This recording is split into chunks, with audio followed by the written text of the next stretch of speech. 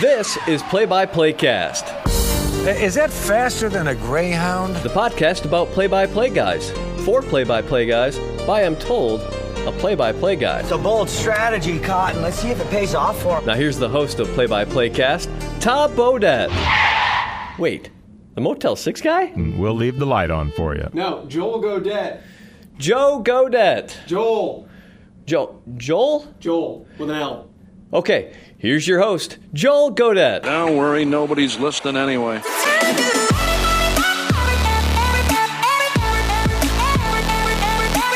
This is episode 45 of Play-by-Play Cast, the podcast about play-by-play guys for play-by-play guys, hosted by a play-by-play guy. My name is Joel Godet. I'm the voice of the Ball State Cardinals, and I am currently walking around outside at 1 in the morning in Cheektowaga, New York, outside a Holiday Inn Express, recording this very open. If you've ever seen the movie That Awkward Moment, it's one of my favorite rom-coms starring Zac Efron. The movie opens, it's 4 a.m., I'm sitting on a park bench, and it's freezing. That's basically what I feel like right now. It's 1 a.m., I'm walking around a hotel, and I'm freezing. It's about 45 degrees outside. We'll get to that here in a second. Bob Rathman is our guest, though. He is the voice of the Atlanta Hawks, kind enough to sit down with me when Atlanta came through Indianapolis last week to close out their NBA regular season. We met downtown at the Hawks Hotel on the back end of a back-to-back, nonetheless, and recorded this podcast and a lot of really interesting topics about his career, his process, his preparation, and his approach to this industry that we'll touch on. As always, you can find us on social media. We are on Twitter at PXPcast. My handle is at Joel Godet. That's at JoelGodett. Or you can hit me up via email as well. That's JGODETT at BSU for Ball State University at BSU.edu. All right, so I'm here in Cheektowaga, New York. It's 1 in the morning. I'm cold. I can see Buffalo Niagara International Airport through the hazy, foggy night sky. The lights are just beyond the parking lot. I do believe that's what that is over that way. Another hotel to our right. Empty parking lot around me right now. I'm looking at the pool. I figured it would be a good idea to record this podcast outside because, well, it's 1 in the morning and I could hear people walking through the hallways of the hotel. I'm a fairly loud broadcaster. I don't know if people would have appreciated me doing this for the 15-minute span it takes to record this open. So here we are, sacrificing for the good of the product outside in the cold. Why am I here? That's a good question. Ball State baseball is playing at Buffalo this weekend for the final time ever. Buffalo cut its baseball program about a month ago. It cut 4 sport programs, baseball amongst it, rowing was amongst it, men's soccer. There's one more that I'll know come broadcast time tomorrow. But Buffalo cut its baseball program, so this is the last time Ball State and Buffalo will ever play on a baseball diamond. And from a travel perspective, that's, I think, okay with me. I love the Buffalo road trip in the Mid-American Conference. I'm an East Coast guy. I went to Syracuse. We've talked about that on the podcast. So anytime I get to come to Buffalo, it's one of my favorite trips in the MAC because I come closer to home. A lot of times players will ask me, hey, are we going close to where you lived? Not particularly, but I feel like I'm closer to the East Coast now. They have Tully's restaurants in Buffalo, which if you're a New York native or an upstate New York native, Tully's is a local restaurant up here. It's kind of like a local Applebee's. And they have a baked ziti dish that I used to live for when I was in college. So anytime I get to come through Buffalo and can get myself to a Tully's or an Anchor Bar or a Duff's or any of those kind of local wing haunts, it's a good road trip for me. But I like it when it's football or basketball because it's a charter flight. And you're here in an hour and a half.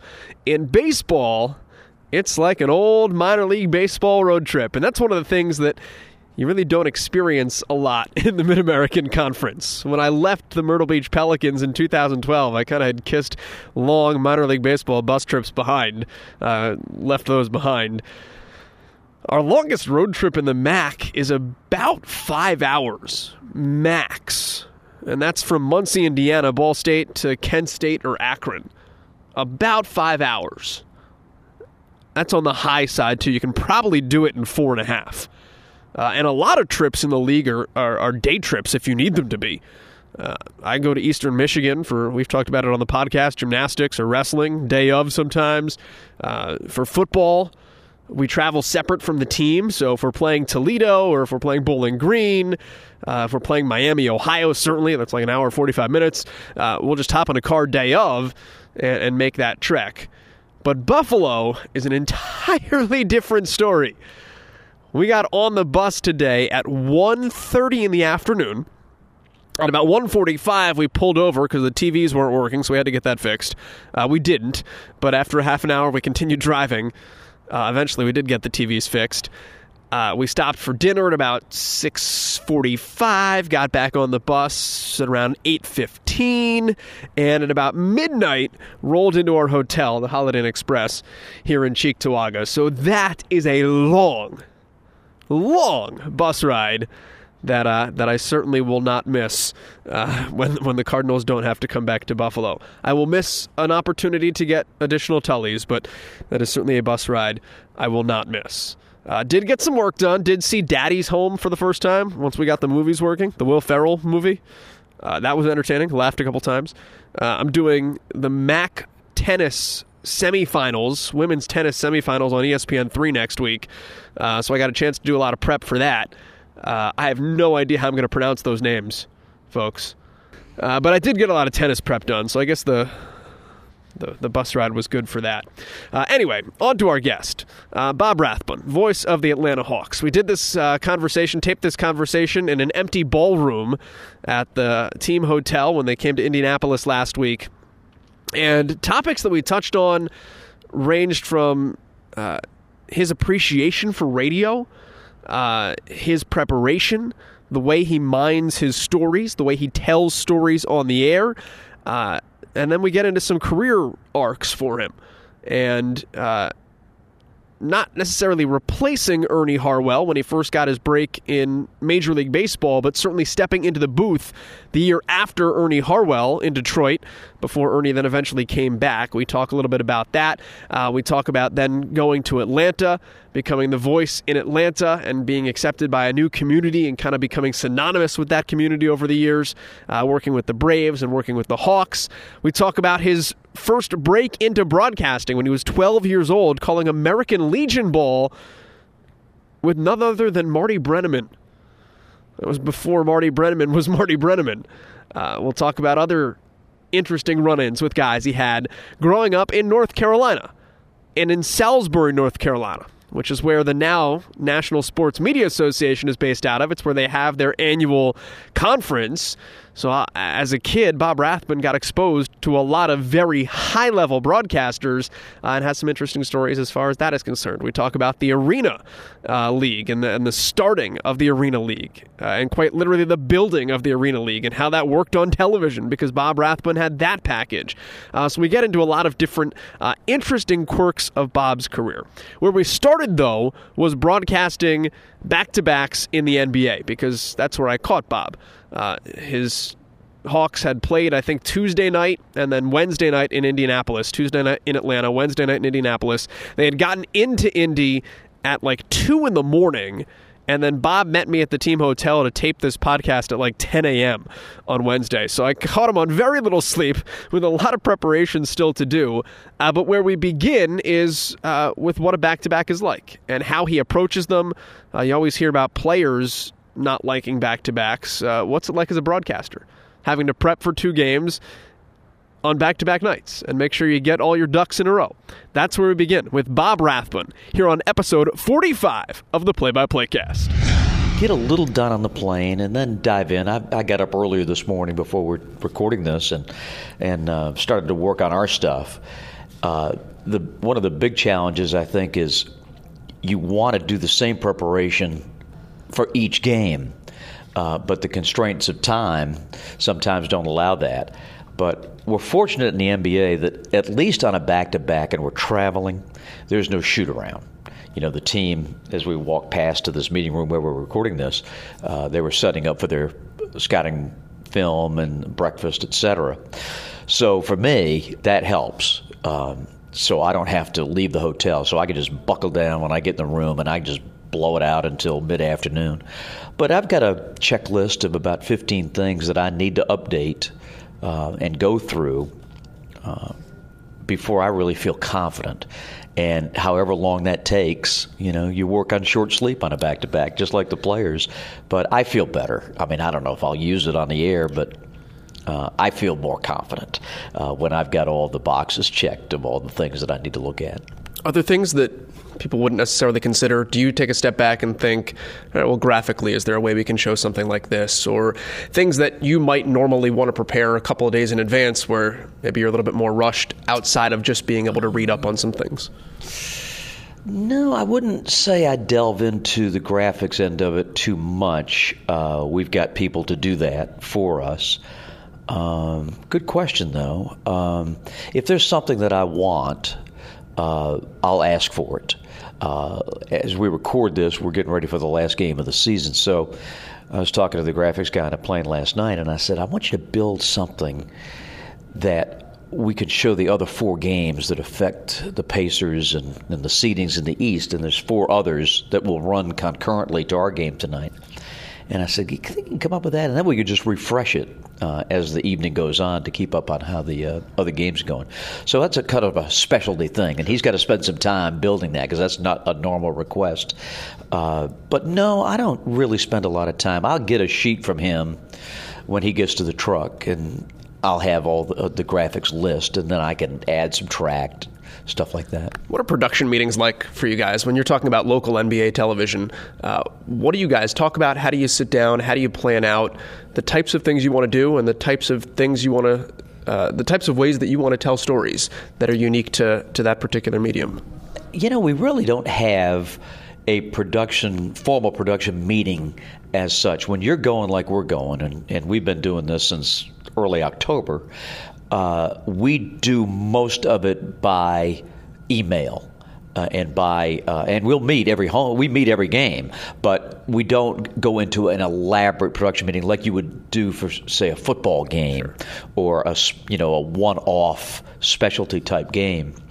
So we're sort of in that routine, and the first thing I do when I get up in the morning, and I sent it this morning probably around 8 o'clock, was to my producer. I said, this is my early thinking about what we should do in our pregame show. We have one hit. The studio does the bulk of it, but we have one hit here. And then what we want to do in the open and the stuff that we want to feature during the game. And I'll just give her a little list. And then she'll talk to Neek and she'll talk to the graphics people. But I'm the one that gets the ball rolling with her first. And Jill is our producer, the only female producer in the NBA, and we're proud of that. And she'll start the process. And then before she leaves for the truck, all of us, on the announcers and the crew, we will get a detailed rundown of everything that's going to go in the show. But to sit down, we don't really have a formal production meeting because time just doesn't allow for it. Do you like it better than you talk about the national kind of one-off? What are the differences when you do a larger scale production or where you do something that is, you're doing it 82 times, so it's got a little bit more of a different flow? Great question. I've done both, and I prefer the team. Always have, even when I was working for CBS and ESPN. It's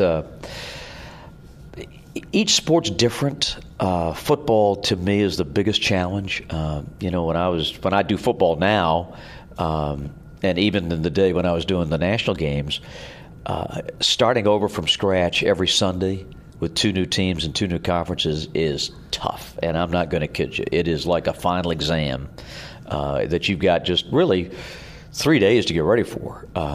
Because by the time you get the info, Sunday's sort of a decompression day.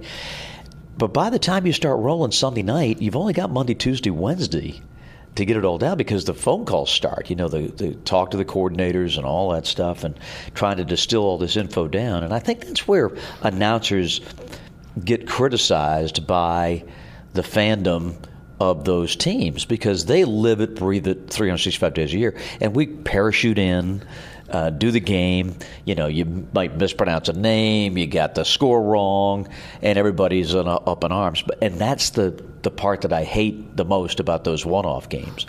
The nice part about it is it's generally going to be a pretty big game. Sure. And so you see the best of the best. But I prefer the daily grind. I did baseball for 2 decades, and we did 100 when I was in Detroit, 182 radio baseball games with the Tigers. So I enjoy the daily grind, and I think the challenge of that is to keep it fresh, to keep it interesting. What will my fans back in Atlanta be expecting tonight to come up with unique stories and takes and all that? And fortunately, that's not too hard for me. I'm a basketball junkie. I love talking to the guys, the coaches, and that's where I get my best stuff because they'll mention something about somebody, and that will, you played with him and you did that, and it leads to just sort of a natural flow. And then I work with a Hall of Famer who's got a ton of stories. And he can grouse about the old days, and so I prefer the daily grind, but they both have their unique challenges. I want to get into some of the nitty-gritty of what you do, but if I can go, I want to make a couple of pit stops on your career arc, if I can. Sure. And I've read a lot about you getting into this when you were 12 years old, and that Marty Brennaman was your American Legion broadcast partner. That's right. What do you remember about Marty Brennaman at that point? And I guess, did you know then that he'd be what he is now? Yeah, it's funny you mentioned that because I've thought often about this. But I was 12 years old, and Marty was, I don't know, I think he's 12 years older than I am. So he was 23, 24, and just starting his career. He had gone to North Carolina and graduated, and he worked at a TV station in High Point, North Carolina, and hated it. And so he came to Salisbury to sell airtime and broadcast the games. And he was just starting out. And as he was doing the games, we knew he was good. You could hear that. But we didn't really think, from Salisbury, North Carolina, And he got his break going back to Virginia to do the Squires and the Tides, and then later, obviously, Cincinnati. But it wasn't until later that you say, this guy is really talented and really good. And then you had a little bit deeper appreciation. But when you're a 12-year-old kid, you sit back, that. And the other part of that for me and all of us who grew up, because there were 3 of us that left that little radio station to become big league announcers, we just assumed that this is how it's done. So we didn't have to have mentors like you would reach out today. We were all in this little town together at the same time. And so it was just sort of a natural progression. We weren't awed by the talent or awed by, what he would go on to become. And another factor is that the National Sportscasters and Sports Writers is in our hometown. So from the time I was 16, I've been around these guys. I was on a transportation committee. I would go down to Charlotte and pick these guys up, and I'd have Lindsey Nelson and Kurt Gowdy and Chris Schenkel and Ray Scott and all these great announcers in the backseat of this car talking for 45 minutes to an hour as we drove them up to the hotel. So I never was awed by these people, It was just they were great guys, and they were fun to be around, and they were very helpful. I remember asking Lindsey Nelson, I said, well, I'd like to do this one day, Mr. Nelson. And he said, Robert, if you don't have any talent, dress funny.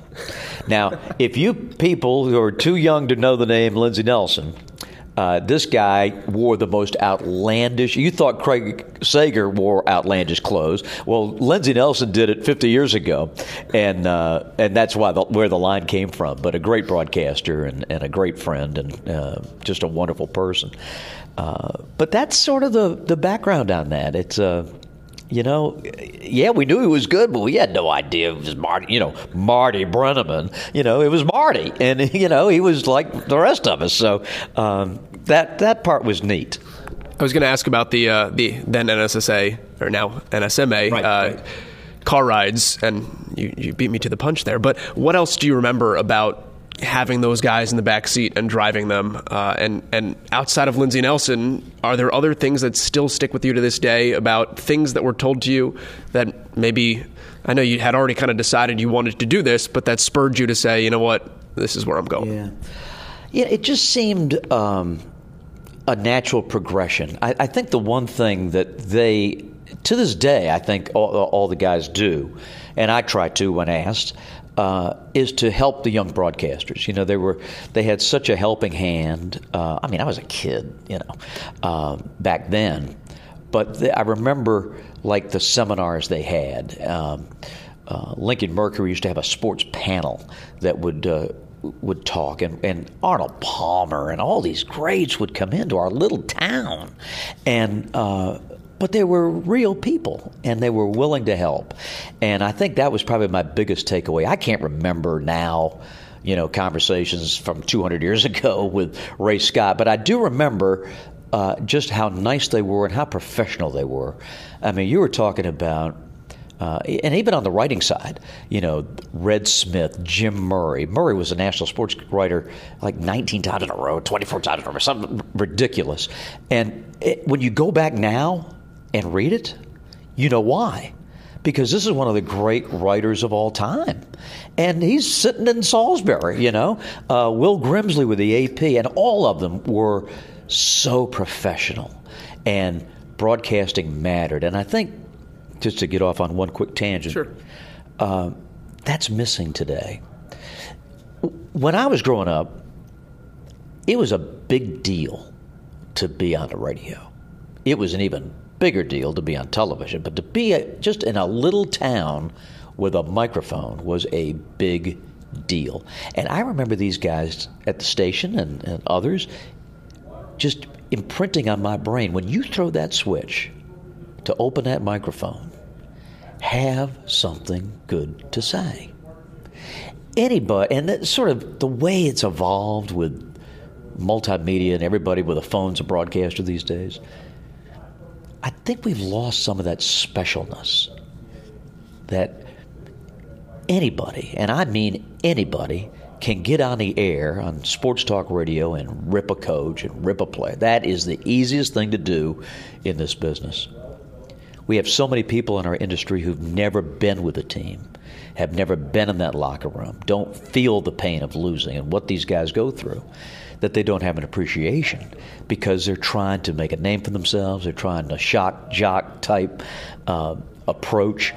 And there's too much of that. There's too much of it online, blogs, podcasts, just rip anybody. That's not the way this is supposed to be. And I know I'm a dinosaur. I know I'm old school. I got that. But I think there are some tenets to broadcasting and to writing that are important. You can see it on the news side. When the President of the United States has to come out, regardless of political affiliation, but the President of the United States has to come out and say, what you wrote is factually wrong. And stop a press conference for that. That is like, to me, how can you do that? How can you prepare a story for national consumption that has had no basis in fact? And I think a lot of that's gotten lost over the years, and that makes me sad. How do we get that back, particularly on our side of things?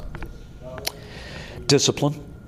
I think the biggest part of this job, whether you're in the studio or covering a game, is to be there.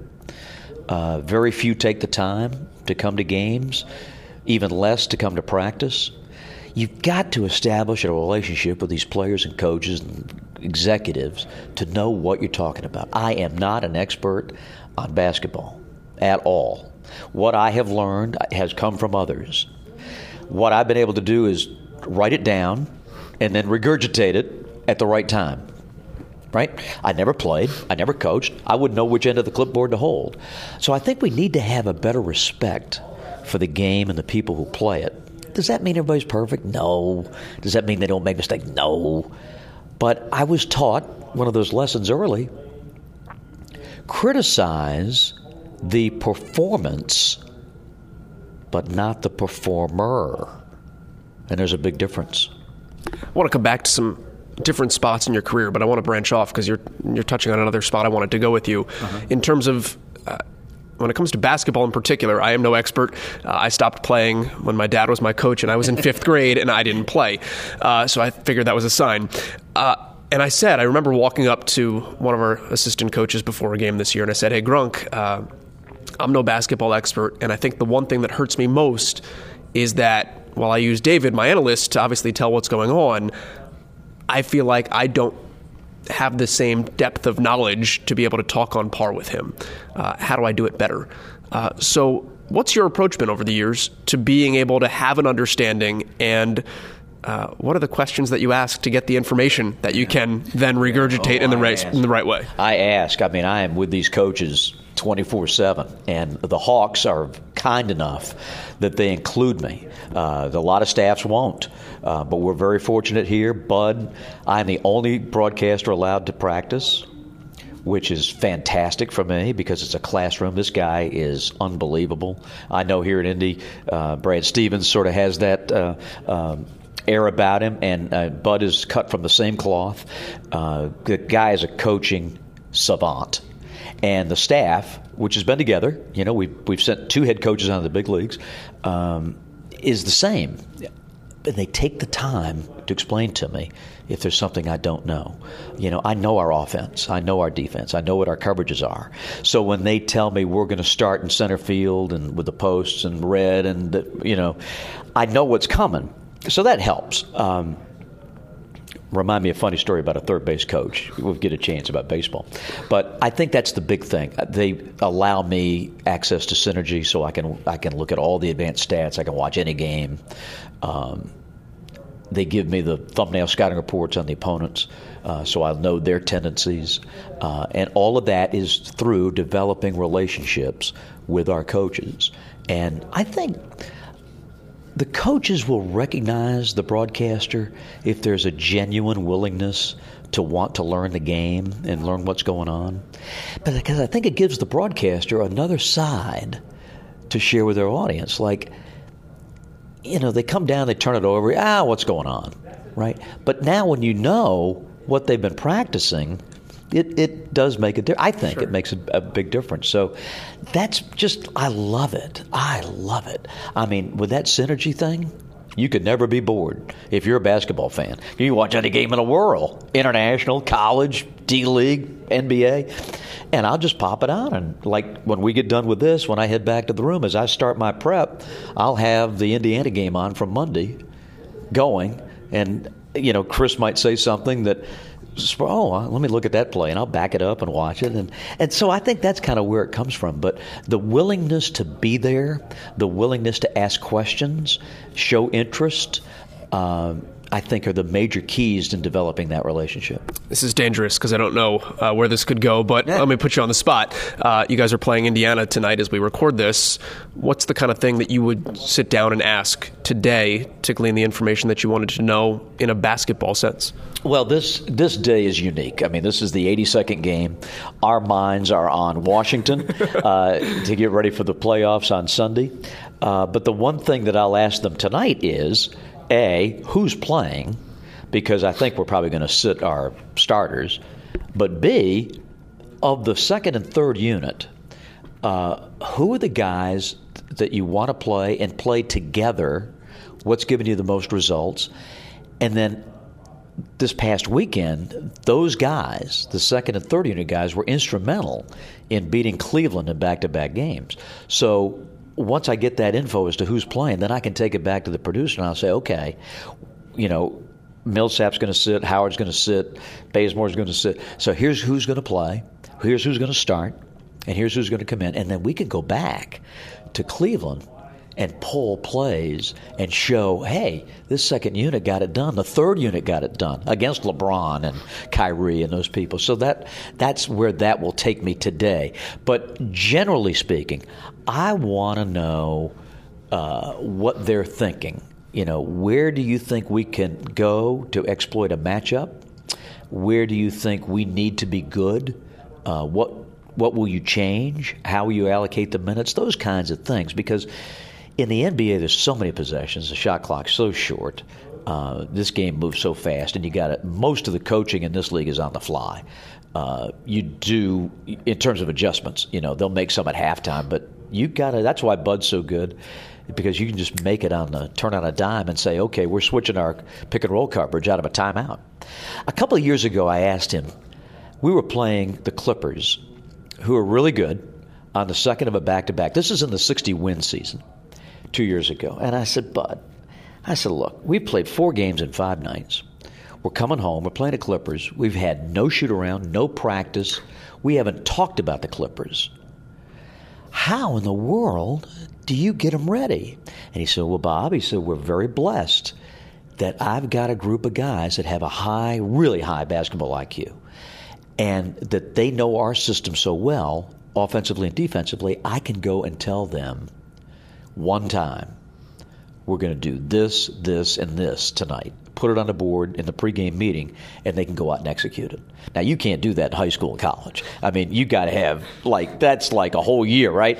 But we did it in 5 minutes. And that's the difference, with this skill level. But those are the kinds of things that you get in getting ready for a game like this. Let me rewind back and let me jump to baseball if we can as well, because I want to take you, I believe, and correct me if I'm wrong, you were 37 years old and still in the minors, wanting to get that crack at the major league level. And I think you'd gone on 5 auditions before you finally got that Detroit Tigers job. What are you thinking when you're in your late 30s as a guy who wants to be a major league broadcaster? Do you ever have those doubts that start to creep into your mind that say, am I going to get there, and how do I get there at this point? I would do 2 things differently if I could go back. I would value the networking aspect of this job a lot more, and I would, instead of being frustrated, I would be fascinated. Bloom where you're planted. A lot of nights when I was doing those AAA games, we were on awful stations, and I knew nobody was listening. But I was wrong. Somebody was listening. And you owe it to that listener, if it's just one person, to give it your best shot. Oh, I wish I could go back and do it over. Oh, man, there's so much I'd do differently. I'd be a much better storyteller. I wouldn't worry about stats. I would get to know people. But I'd also network better. Remember, this is, 100 years ago. But I used to think, because Marty, again, you talked about the Brenneman influence, Marty just did it and they hired him. He's good and they hired him. So I figured, well, if anybody's good, you'll get hired, right? I mean, that's a natural, sure. A equals B. Be good, get noticed, yeah. Yeah, you just keep your nose clean, work hard, and everybody's, well, he's great, let's get him. And, of course, that didn't happen, and for a lot of reasons. And as I look back at it now, it was all me. It wasn't them. It was me. I didn't do a good enough job. I didn't do a good enough job networking, getting to know people, because this business, as you'll find, and probably have found, friends hire friends. And the bigger your network, the more people you... And I'm not talking about brown nose, and I'm just talking about establishing relationships with people, particularly as you all come up together, your age group. Those peers are going to be the next program director, the next GM, the next blah, blah, blah. And as you rise through the ranks together, don't make any enemies, network well, and you'll be fine. But the big thing I would say to young Bob is bloom where you're planted. Make tonight's Hawks-Pacers broadcast the best you can do. Make tomorrow's Ball State game the best it can be. And then let the chips fall where they may. You said you wish you told more stories and told less stats, too. Yep. Explain that a little bit. I think because of my background, I kept stats for Marty. I kept stats for Duke and Wake on their radio networks because the voice of those 2 teams lived in Salisbury. So he would just throw me in the back of his car, and that's how I got to do ACC basketball when I was a junior in high school, just working the stats.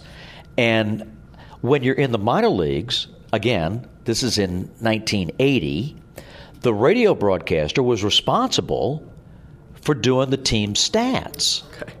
we didn't have all this stuff you got today. I had to sit there and grind it out every day because I had to prepare it for me. I had to prepare it for the other radio guy and then the manager. We wouldn't get all this stuff. I mean, for you guys your age, you think this is just second. We used to have to grind it out every day. So I would spend almost all morning just preparing the stats. And so when you do it all day, naturally that's kind of what comes out of your mouth when the game starts. Because you're spending so much time grinding the numbers, you don't take time to talk to people. So that's what I meant by the statistics, but I would say it today. I've got in my room at this hotel enough stats to choke a horse. 99.9% mean nothing to my audience. They mean something to me, but they don't mean anything to the audience. But what means something is, what can I tell them about Paul Millsap tonight? What can I tell them about Dwight Howard they may not know? That's what I'm talking about. Sure. Make it interesting to your audience. And baseball is the zenith of doing that. I'm confined to the 24-second shot clock. But in baseball, that is, especially on the radio, that's all it is storytelling. Yeah. And I wish I could go back and do that again, but I think I'd be a lot better baseball announcer. From a statistical standpoint, and in college we have Ken Palm, and you can go nuts. And our coach at Ball State is very much a stats guy and lives by a lot of what those stats tell him, so they become really relevant to what we do. How do you look at what's out there and decide what is worthwhile, that being said, and then making that digestible if you think it's important? Well, stats are always looking backward, and the game is being played in the future. So remember that the past does not predict the future. I have a real struggle with the analytics because who was the guy who came up with the calculation? It's kind of like the wizard behind the curtain, right? So you've got this formula, but who came up with the formula? And what does that mean? And I'll give you an example. I can take 10 guys tonight, a snapshot in the first quarter, and let's say our point guard, Dennis Schroeder, hits a jump shot over Jeff Teague. And I can put those same 10 guys on the floor in the fourth quarter and have Dennis take the same shot. Now, analytically, it will look identical, okay? But anybody that knows basketball knows that shot in the first quarter with no pressure versus that same shot in the fourth quarter when your team's down by 8 and you've missed your last 5, there's a little more nerves involved, a little more pressure in making that shot. And that's what the analytic people can't discern. So I take that analytic stuff with kind of a grain of salt. There are some numbers, I think, in baseball too, that people understand. Like if I tell you the guy averages 20 points a game or the guy hits 300, I think you got a pretty good idea in your mind. This guy's pretty good, right? But if I get into, war or an effective field goal percentage and all this stuff, the minutia that may have meaning to the coaches and stuff, but to your audience, I believe that 99% of my people it's like their eyes glaze over. It's like, what does that mean about the outcome of today's game? How is that affecting us right now? Where they shoot the ball on the floor and all that stuff.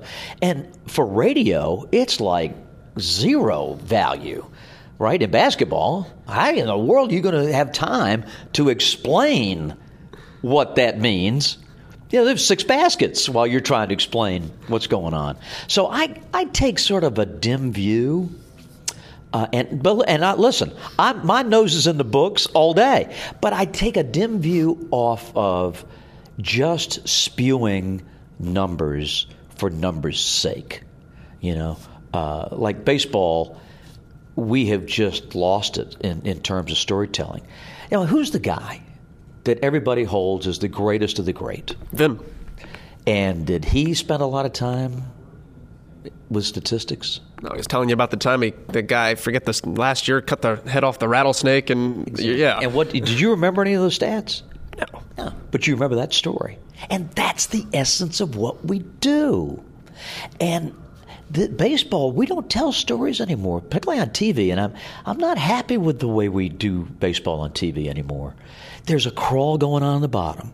There's a score bug over here. Here's in this corner. There's where the pitch goes, and where am I supposed to look? But if you watch Vinny in those Dodger games, it's the hitter, the pitcher, and the director and the producer following Vinny all around the ballpark as he tells the stories. And we've gotten away from that. So I take a dim view of that, all the statistical presentation. It's good if you got the time to explain it, but most people, they don't remember that stuff. They remember the stories, you know. They remember a story about Dwight Howard as a kid growing up in Atlanta, you know, and not having enough money to get a good seat and sit in the top row of the Omni because that's where his youth squad tickets were, and falling in love with the Hawks. You know, those are the kinds of things that people remember. Loaded question. What's the right or the best way, and I don't even know if there is a right or a best way, but when it comes to telling stories, how do you approach it to weave it in the best way, because obviously there's still the game going on, and make it most effective and most memorable? Timing. That is the greatest thing. I spoke to Vinny a couple of times, and he said, you know, the thing is you've got to know when to use a story. You may have the greatest story in the world, but if the time and place are not right, you can't really force it in. You know, don't start telling stories with 2 outs in an inning, you know, all those little ground rules. But I think the big thing is to, and again, this comes, I think, probably from more experience than anything else, but you kind of get the rhythm of the game. You know, basketball's an ebb and flow. And so you've got to pick the right time when there's not something important happening on the court. But I think timing is the big thing. And to tell it in a way that's not too cumbersome. You know, make it a nice, clean story. You can start it, tell it, and get out. And that's a particular challenge in basketball because the game's so fast. Much more easy in baseball. Sure. How do you get the information for that, too? Obviously, it's talking to people, which is almost a lost art in some ways nowadays as well. But I even look at it from where I'm at. Ball State's best player last year is a guy named Franco House. He's obviously got class. He also became a father. So I always tried to be respectful of Franco's time because of the amount of stuff he had on his plate and the amount of commitments and the amount of people pulling him in different directions. And I would always hate to say, like, hey, Frank, you got 15 minutes, 20 minutes after practice so I can get your X story on this or that, and you try to pluck where you can. How do you strike the balance of being able to really delve into some topics with guys? And I'm sure you run into that at the NBA level too, most certainly. Right. Being able to respect their time, but also develop relationships with them and learn their stories so that you can tell those stories. College is tougher because of just what you said. They're being handled by the coach and by the PR, the SID office. But talk to Franco's other people, siblings, mom, dad, if it applies, high school coach, teammates.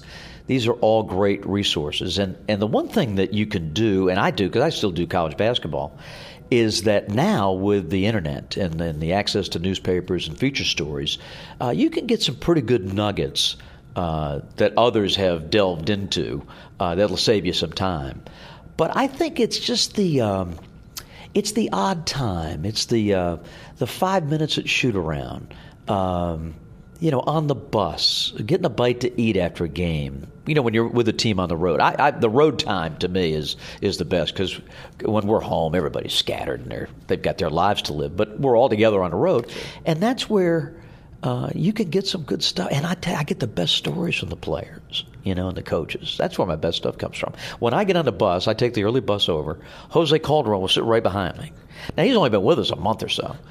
But what a fascinating guy, 35 years old, seen it all, done it all, played 8 million games from Spain and played in Toronto for a long time. But just to talk to him, hey, what'd you see? Oh, well, and that wonderful accent. It's so much fun. And you just kind of get to know the guys. But when you establish those relationships and those friendships, they know you're not coming after them.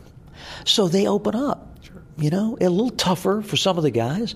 But, I'll find something like Taurean Prince, his backstory is like incredible. But I'll find something that he did at Baylor, and I'll say, hey, did you see what Yale did the other day? Just to, kid him or, just something. And then they start talking about some sort of reference from them. Exactly. And I think that's how you get them. I don't go around with a notebook and, a recorder and all this stuff. Just talk to them. And the experience of knowing what to use and what not to use. You're not going to embarrass anybody or use something that they don't want out there. But they'll give you good stuff.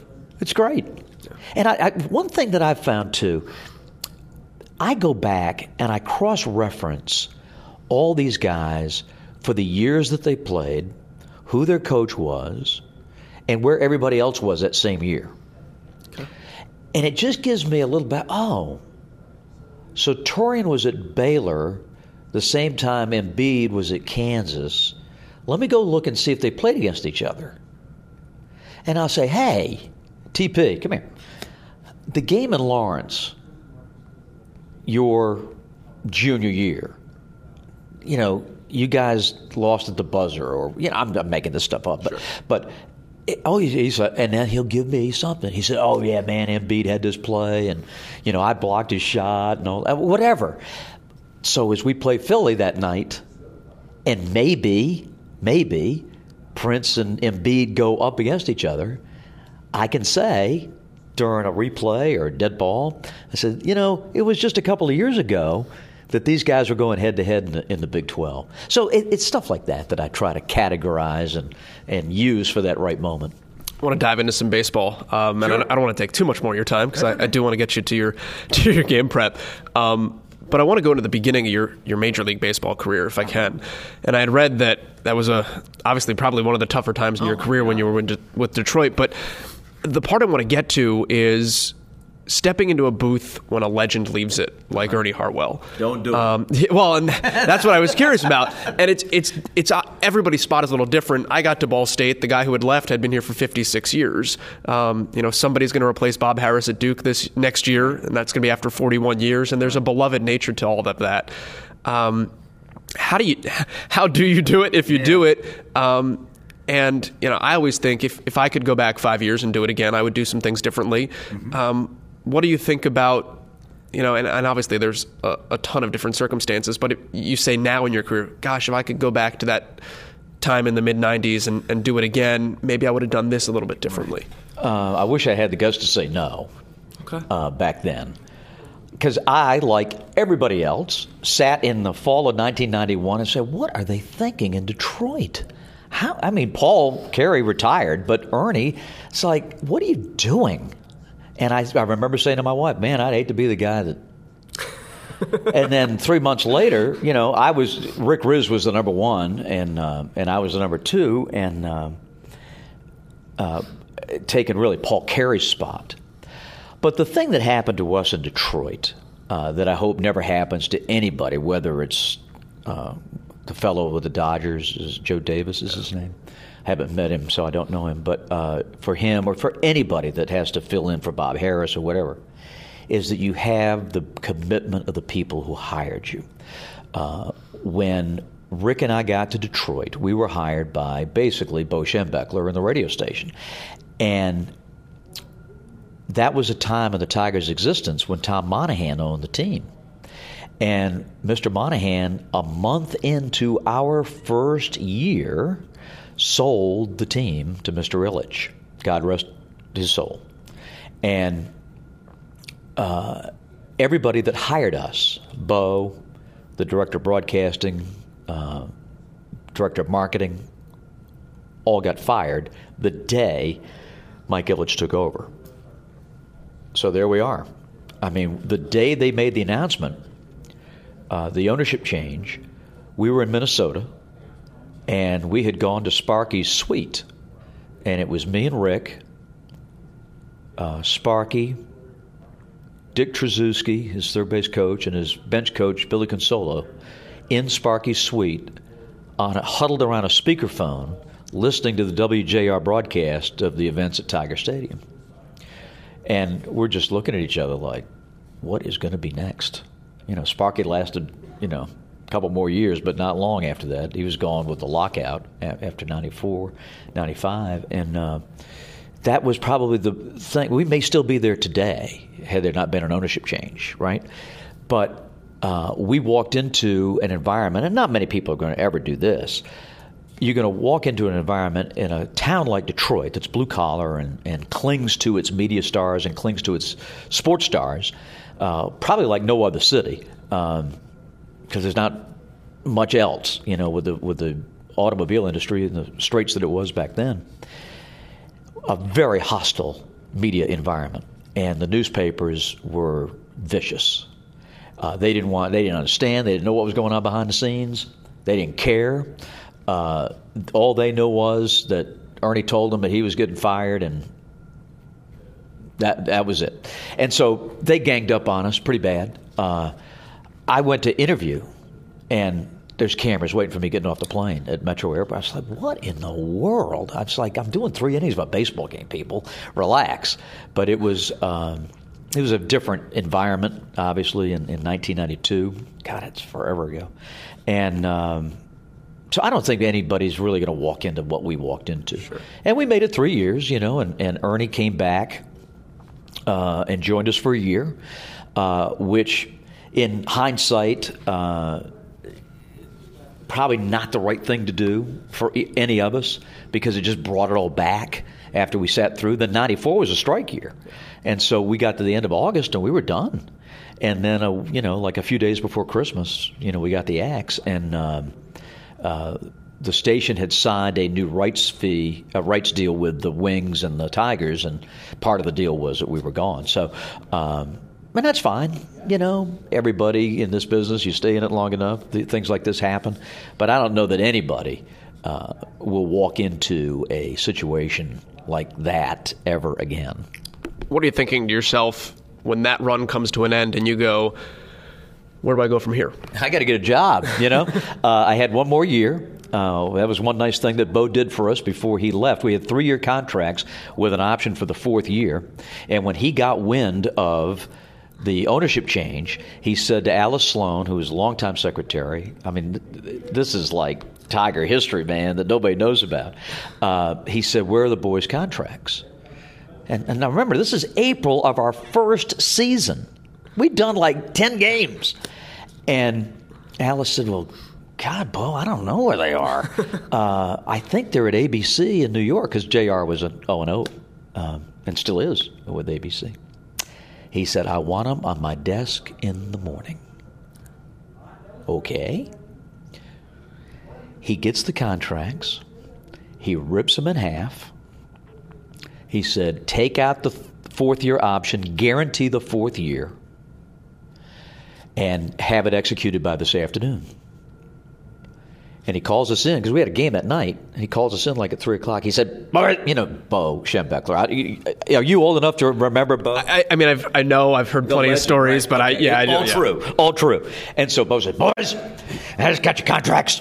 He said, we're going to get rid of that 4th year and guarantee it. That'll make it a little tougher on him to fire you. The next day, he was gone. How about that? And we had that 4th year, and that's what kept us. I'm sure after the first year, they probably would have given us the heave-ho. But we had, they had to pay us, and they weren't going to do that. Not ABC, heavens. So we stuck it out with Ernie, and then we had the lockout, which, threw baseball into just, panic city with no World Series. And then I had to get another job. But fortunately, I had kept doing basketball, and a guy that I had done a lot of games for, who was my ACC producer, became the EP at Sports South in Atlanta. And Tim Brando was doing the Hawks games, and he was missing too many games for the team's liking, because he was going doing football and all this. And they said, hey, we want somebody to do our games. And Steve Craddock called me and said, you want to come down to Atlanta? And he said, you can do the Braves and you can do the Hawks. and college sports. And it's a hard sell. Yeah, and right after the Olympics, especially when you're broke and you need a job. And so my wife and I, we got paid through 95. And then in the summer of 96, right after the Olympics, we moved to Atlanta and been there ever since. How do you become associated with a place like that? Because especially in this industry, people want to have a tie to that. They want to feel like they're connected to whoever is talking to them.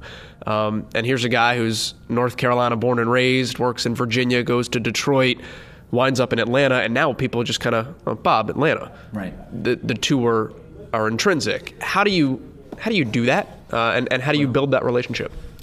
Well, part of it's luck.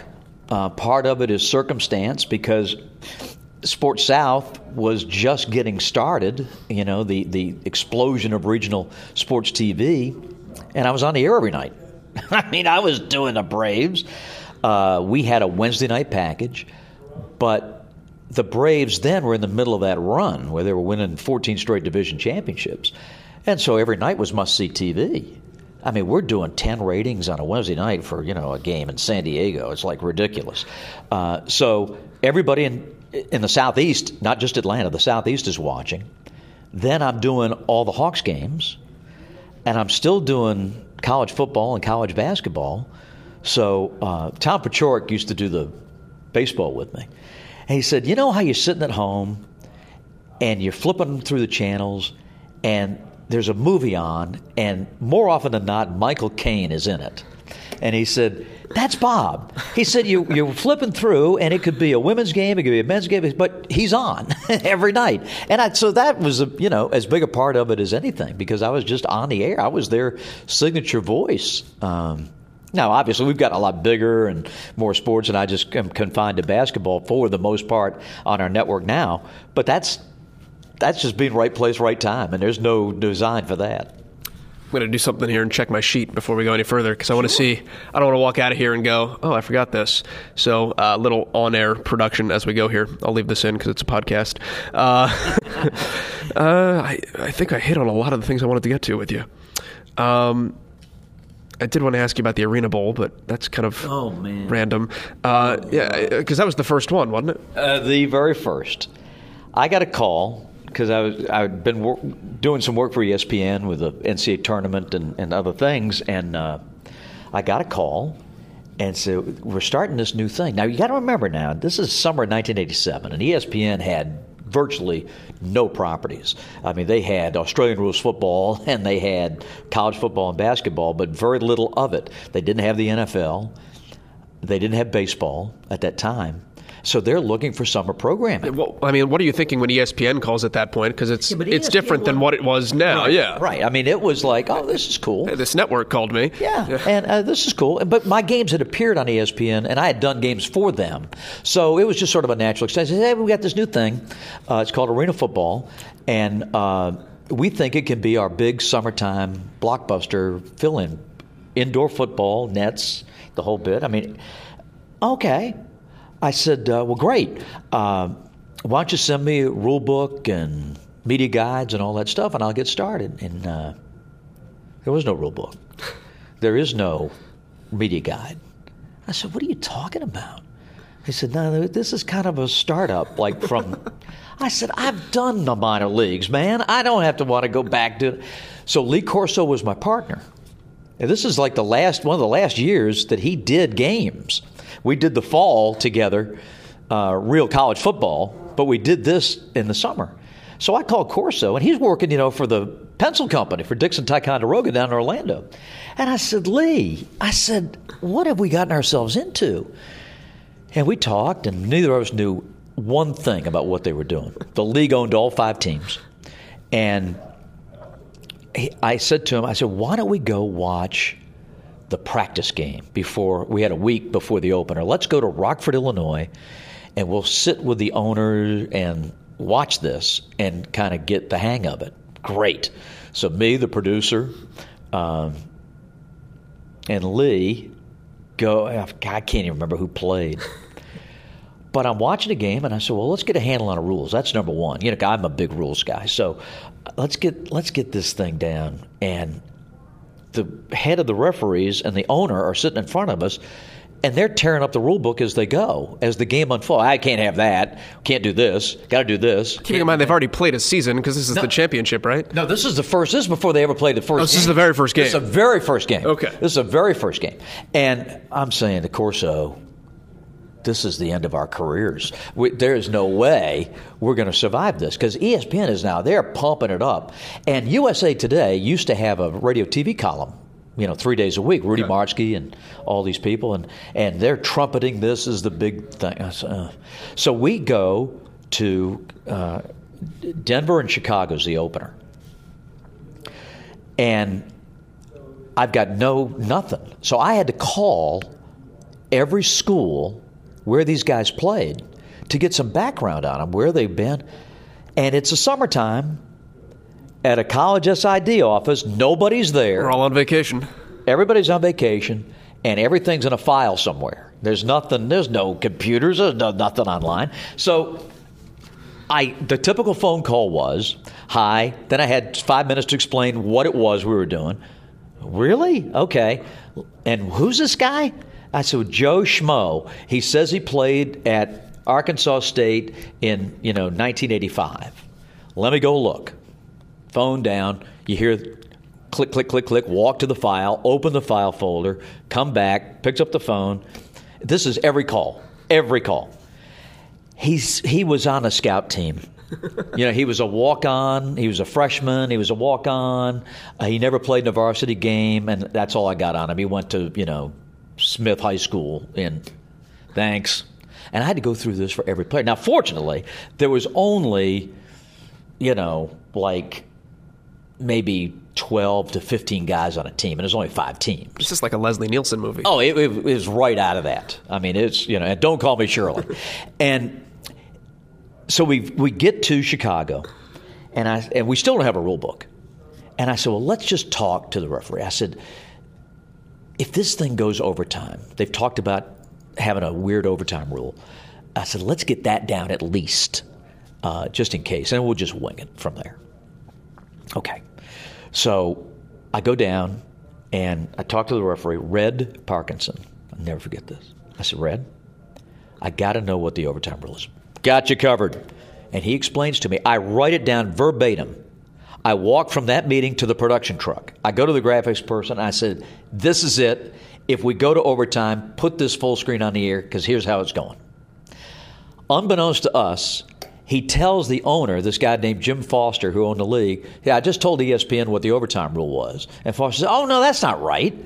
But nobody told us. Of course, the game goes overtime. I got to tell you one funny call. The first play, I don't know who it was, Denver maybe, throws a touchdown pass. And this guy, they're playing on cement, in these arenas. And the guy stretches out and makes this incredible touchdown catch. The first touchdown in arena football history. And Corso says, that was the greatest catch in the history of arena football. And I'm saying, oh, my God, here we go. ESPN. Now, SportsCenter was still a big deal, as it is today. And they came on at 11 o'clock Eastern time, and they've got all the baseball highlights and all this stuff. And it's still, even then in 87 was the go-to to get your sports. And this game was blocked from 9 to 11 Eastern time. It took 3.5 hours. They are pulling their hair out in Bristol because SportsCenter has been delayed an hour and a half with these idiots running around on this carpet inside Rosemont Horizon. And the game goes overtime. Now, here's the kicker. So we put up the overtime rule. Of course, it's nothing like that. I said, I have no idea what they're doing. And so Denver, Tim Markham, who was an original coaching legend as it turned out, they win the game, and we got him mic'd down in the field. I said, Tim, congratulations. You've won the first arena ball game. And, how does it feel? And blah, blah, blah. And Tim says, Bob, I think they get the ball back. I don't think it's over yet. And that was our first of the stories of how they got players and how they divvied them up, and it was hysterical. It was Mouse Davis was the player personnel director, the legendary Mouse, and that first game. So now we get the reviews on Monday, right, in the USA Today, and Rudy didn't write the column. I forget who wrote it that day. It was Michael or Rachel or somebody. But they said, well, Arena Football made its debut the other night, but you don't have to worry about it, NFL. This thing will never catch on. He said, even the announcers don't know the rules. This is like a 30 for 30 that has to happen. Oh, it should be. It was classic.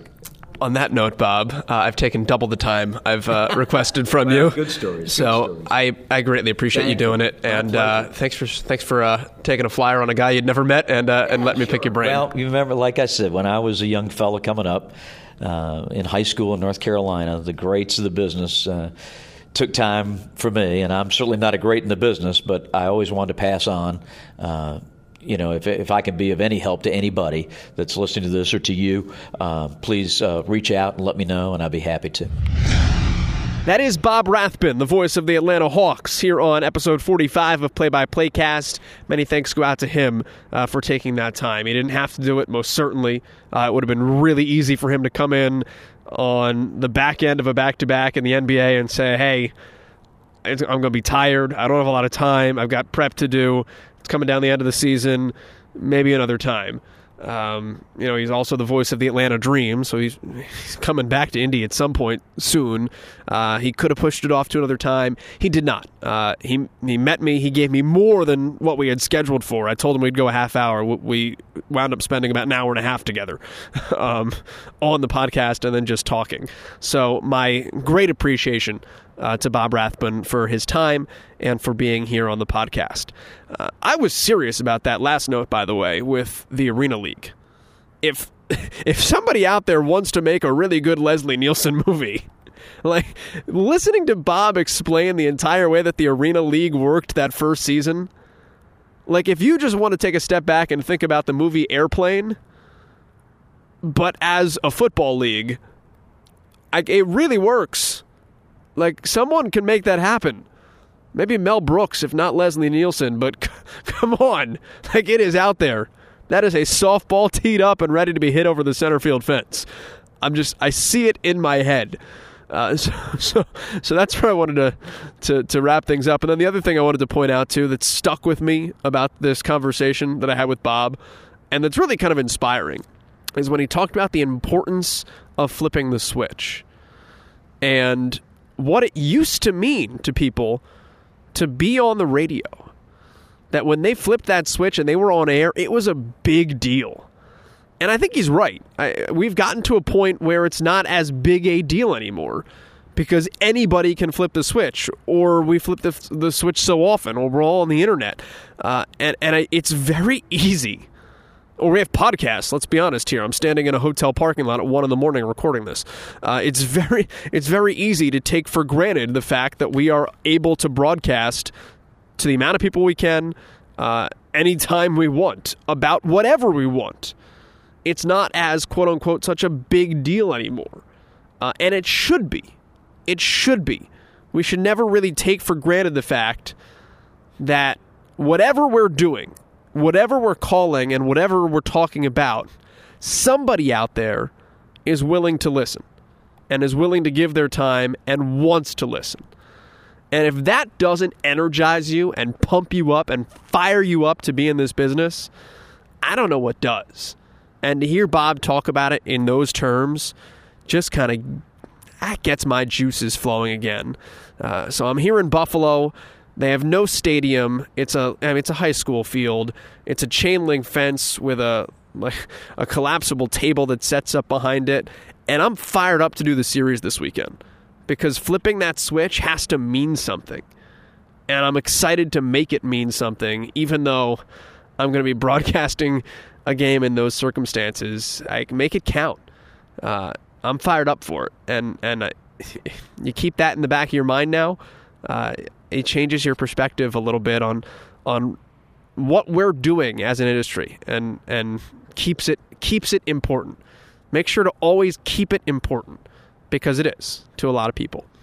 All right, that'll wrap us up. We're out of time. They're playing Marshmallow, so we've got to get on out of here. Many thanks again to Bob Rathbun for joining us. two-part guest coming up next week. Episodes 46 and 47 will be the same guy, and somebody else I had a chance to catch up with in Indianapolis in person this past week. The voice of the Durham Bulls, Patrick Keenis, will join us. We'll talk baseball next week. We'll talk the Olympics the week after that. Really good two-part conversation coming up with Pat Keenis that I'm looking forward to, and I'm looking forward to you guys getting a chance to drop in on that as well over the next few weeks. Hit us up on Twitter. We're at PXPcast. Download and subscribe. Remember to rate, review, leave some 5 stars, leave some comments as well. We always appreciate it, and we'll talk to you right back here next week on Friday. This is Play by Play Cast. We're out.